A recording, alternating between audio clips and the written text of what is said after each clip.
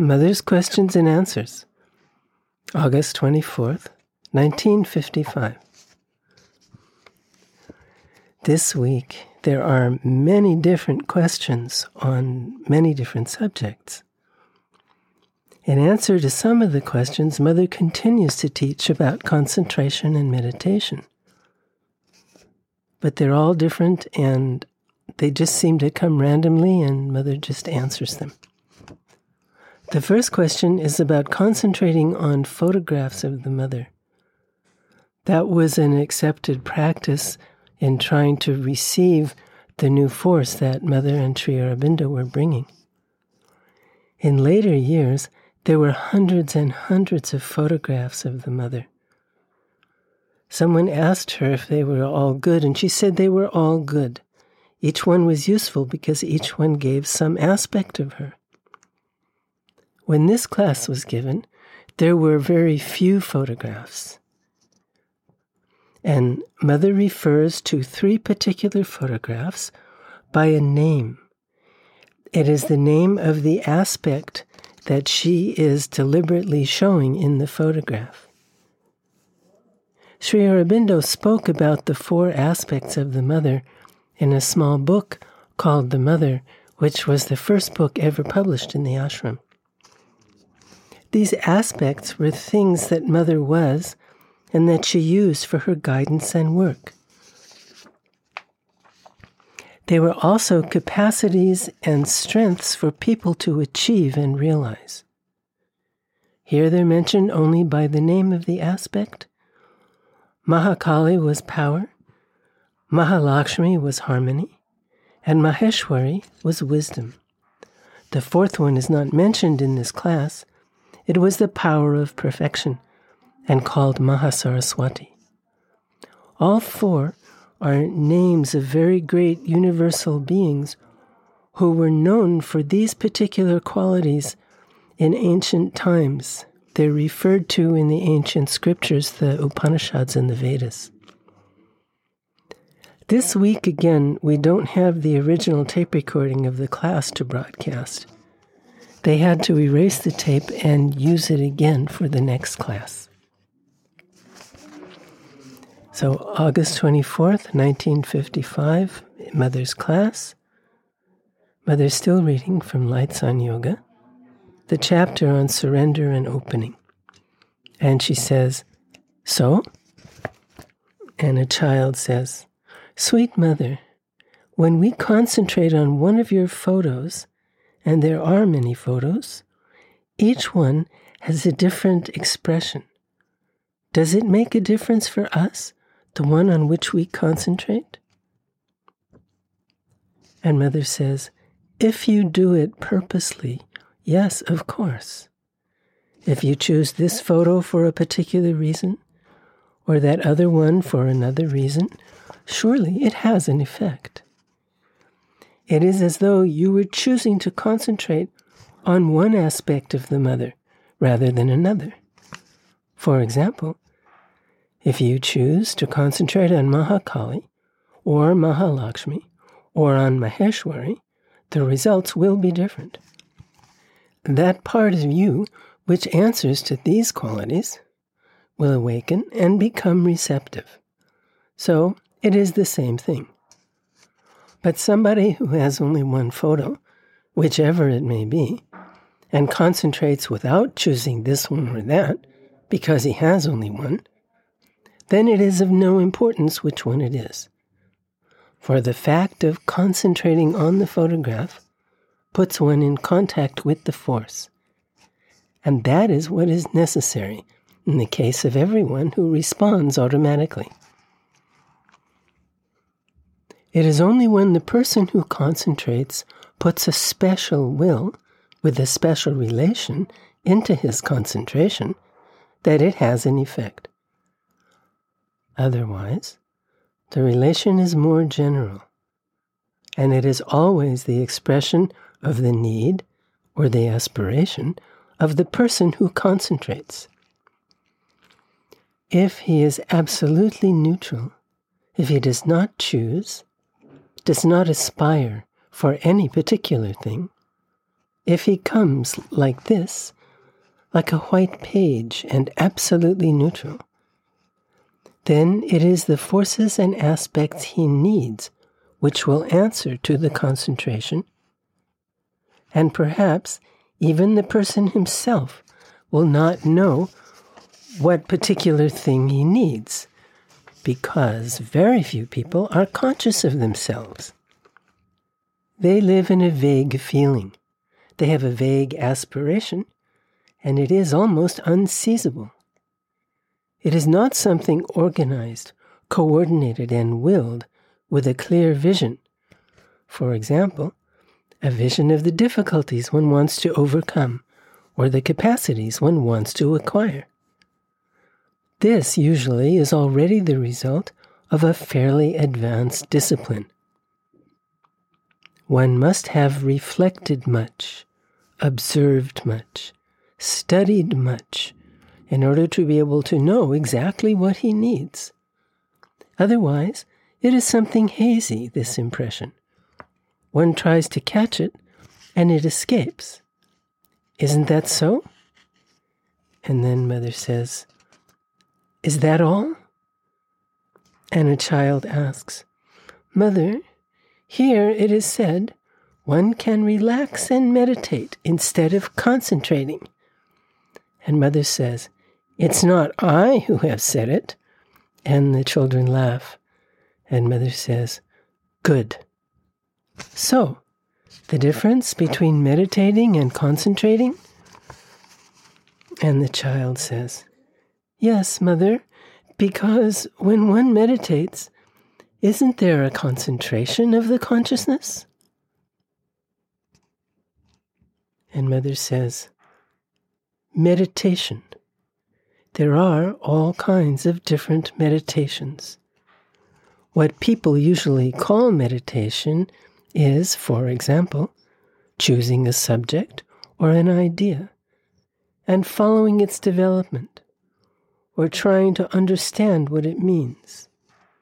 There is a concentration, but not as complete a concentration as in concentration proper, where nothing should exist except the point on which one concentrates. Meditation is a more relaxed movement, less tense than concentration. When one is trying to understand a problem which comes up, a psychological problem or a circumstantial one, and he sits down and looks at it and sees all the possibilities, compares them, studies them, this is a form of meditation. And one does it spontaneously when the thing comes up. When one is facing a decision to be taken, for instance, and doesn't know which one to take, well, ordinarily one reflects, consults his reason, compares all the possibilities, and makes his choice, more or less.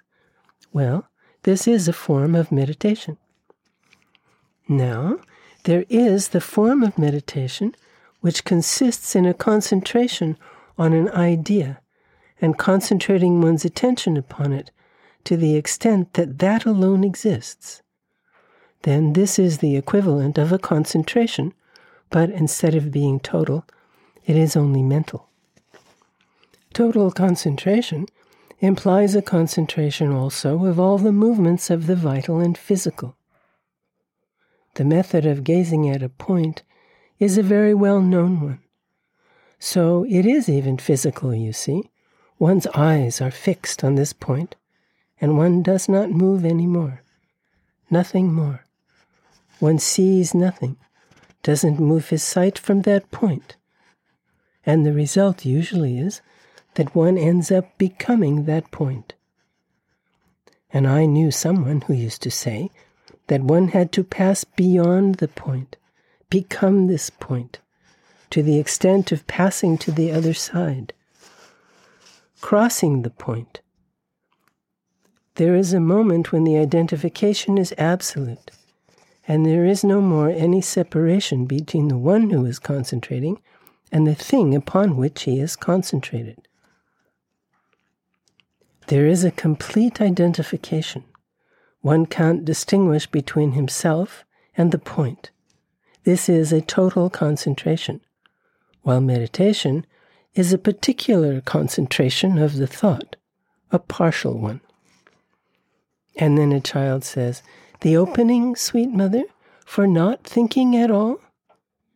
And mother says, "Not thinking at all is not easy. But if one wants a perfect concentration, it is essential that there are no thoughts anymore." And then someone asks, "Is there a relation, sweet mother, between concentration and contemplation?" And mother says, "There can always be a relation between everything, but usually one means by contemplation a kind of opening upwards. It is rather a state of passive opening upwards. It is a fairly passive form of aspiration. One makes this movement rather like something opening in an aspiration. But if the contemplation is sufficiently total, it becomes a concentration, yet is not necessarily a concentration." And then someone asks, "When it is a concentration, then the part which concentrates, concentration is limited or rather," and mother says, "A concentration is essentially a limiting. One can't concentrate on several points at once. It is no longer a concentration." And then the child says, "No, I mean during a contemplation." And mother says, "No, you just said that it is a limited concentration. A concentration is necessarily limited." And then another child says, "Sweet mother, in the bulletin you have written, poetry is the sensuousness of the spirit. What does that mean?" And mother says, "What does it mean? It's because poetry is related to the forms and images of ideas. Forms, images, sensations, impressions, emotions of ideas. All this is the sensuous side of things. All the relation with forms and sensations, images, impressions, all that is the sensuousness of things. And poetry is this side of thought.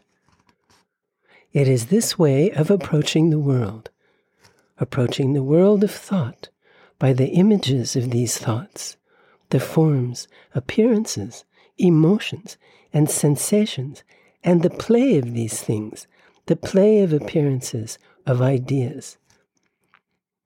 It is not at all like philosophy or metaphysics, which seek the heart of the idea, the principle of the idea. Poetry is not poetic unless it evokes. It is the world of form and sensation. So we just take an expression that's a little, how to put it, epigrammatic, pointedly descriptive. And we may say, it is the sensuousness of the spirit. Just as those who are exclusively busy with the sensations of all that the material world expresses through its forms, and the whole side of the forms of sensations of the physical life, those are men who live in their senses. And when they enjoy all these things, well, we call them sensuous. Here, instead of being applied to the outer physical life, it is applied to the life of the spirit, to ideas and what is beyond ideas. And all that world, seen under the aspect of the beauty of its form, this is poetry. It expresses the beauty of ideas, the harmony of thoughts, and gives to it all a form which becomes concrete.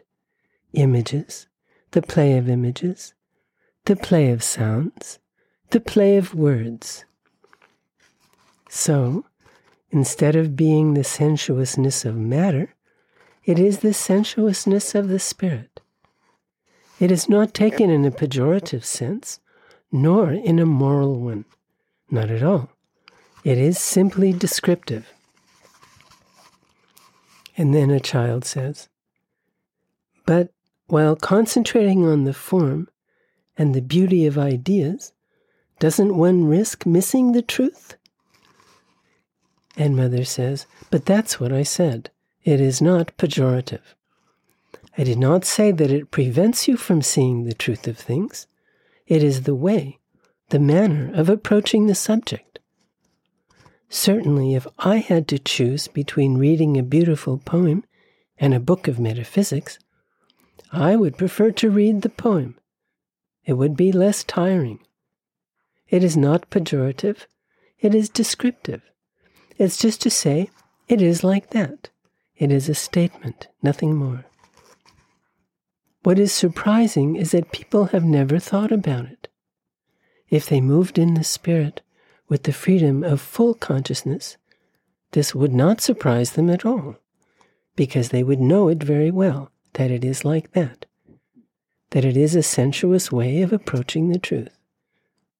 Only, you see, in this domain, they are not yet absolutely independent. So usually they think in a classical or traditional or habitual manner, or in accordance with what they have learnt or read, but without the freedom of independence. It is simply a slightly paradoxical way of saying things in order to strike the thought, that's all. But you must not think that it is a condemnation of poetry. It's very far from that. And then a child asks, Sweet Mother, when can we say that a poet is inspired? And Mother asks, why shouldn't he be? And the child says, then he doesn't think while he is writing a poem? And Mother says, doesn't think? That means? And the child says, it comes from above. And Mother says, it is not that. You mean, when do we say that a poet is inspired? Usually we say that a poet is inspired when he receives inspirations. And the children laugh. And then Mother says, what you mean but don't say, it's those who go beyond thought, silence their thoughts, those who have an absolutely silent and immobile mind, who open to inner regions and write almost automatically what comes to them from above. That's what you meant, but didn't say. But that's quite a different thing, and it happens once in 1,000 years. It's not a frequent phenomenon. First of all, one must be a yogi to be able to do all that. But an inspired poet, as we call him, that's something absolutely different. All men of some genius, that is, those who have an opening upon a world slightly higher than the ordinary mind, are called inspired. One who makes some discoveries is also inspired. Each time one is in contact with something a little higher than the ordinary human field, one is inspired. So when one is not altogether limited by the ordinary consciousness, one receives inspirations from above. This is the source of his production. It is higher than the ordinary mental consciousness. That's all? No more questions? And a child asks, Mother, sometimes one feels a silence, but feels himself outside this silence. Why is it like that? And Mother asks, one feels a silence, and then? And the child says, in things. And Mother says, no. If you, in your consciousness, reach a state of silence, you perceive your state of silence everywhere, but others don't necessarily perceive it. You perceive it because you are in that state. It is the same as with those who become aware of the divine in themselves. They see the divine everywhere, but others are not necessarily conscious of that. It's because you have entered into that state. As you are conscious of this state, you are conscious of it wherever it is. And in fact, it is everywhere, somewhere, not superficially and outwardly, but inwardly. And the child says, one feels that one is outside the silence, that it is not in me. And Mother asks, that one is outside the silence? Then one is in the noise? I don't quite understand what... And the child says, I mean that the silence is in things, but not in myself. And Mother says, probably because you are more in things than in yourself at that time. It means that you have become aware of the silence more outside yourself than within yourself. And then another child says, Sweet Mother, sometimes it happens that one was not ready for a meditation or concentration, and then, suddenly, one is forced into something and obliged to be silent. Even if one wanted to get out then, one can't. One remains like that, sometimes for a long time, absolutely carried away by the torrent of things.